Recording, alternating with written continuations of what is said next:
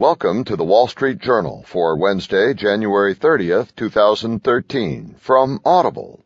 Today you'll hear, Obama ready with immigration plan, and also, individual investors aid stock surge.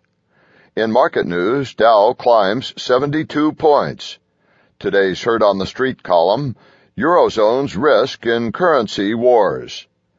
Plus today's editorial, in Ahead of the Tape by Spencer Jacob, Fed's long-running show goes on and on. And from Personal Journal, Backyard Farming Gets Fancy.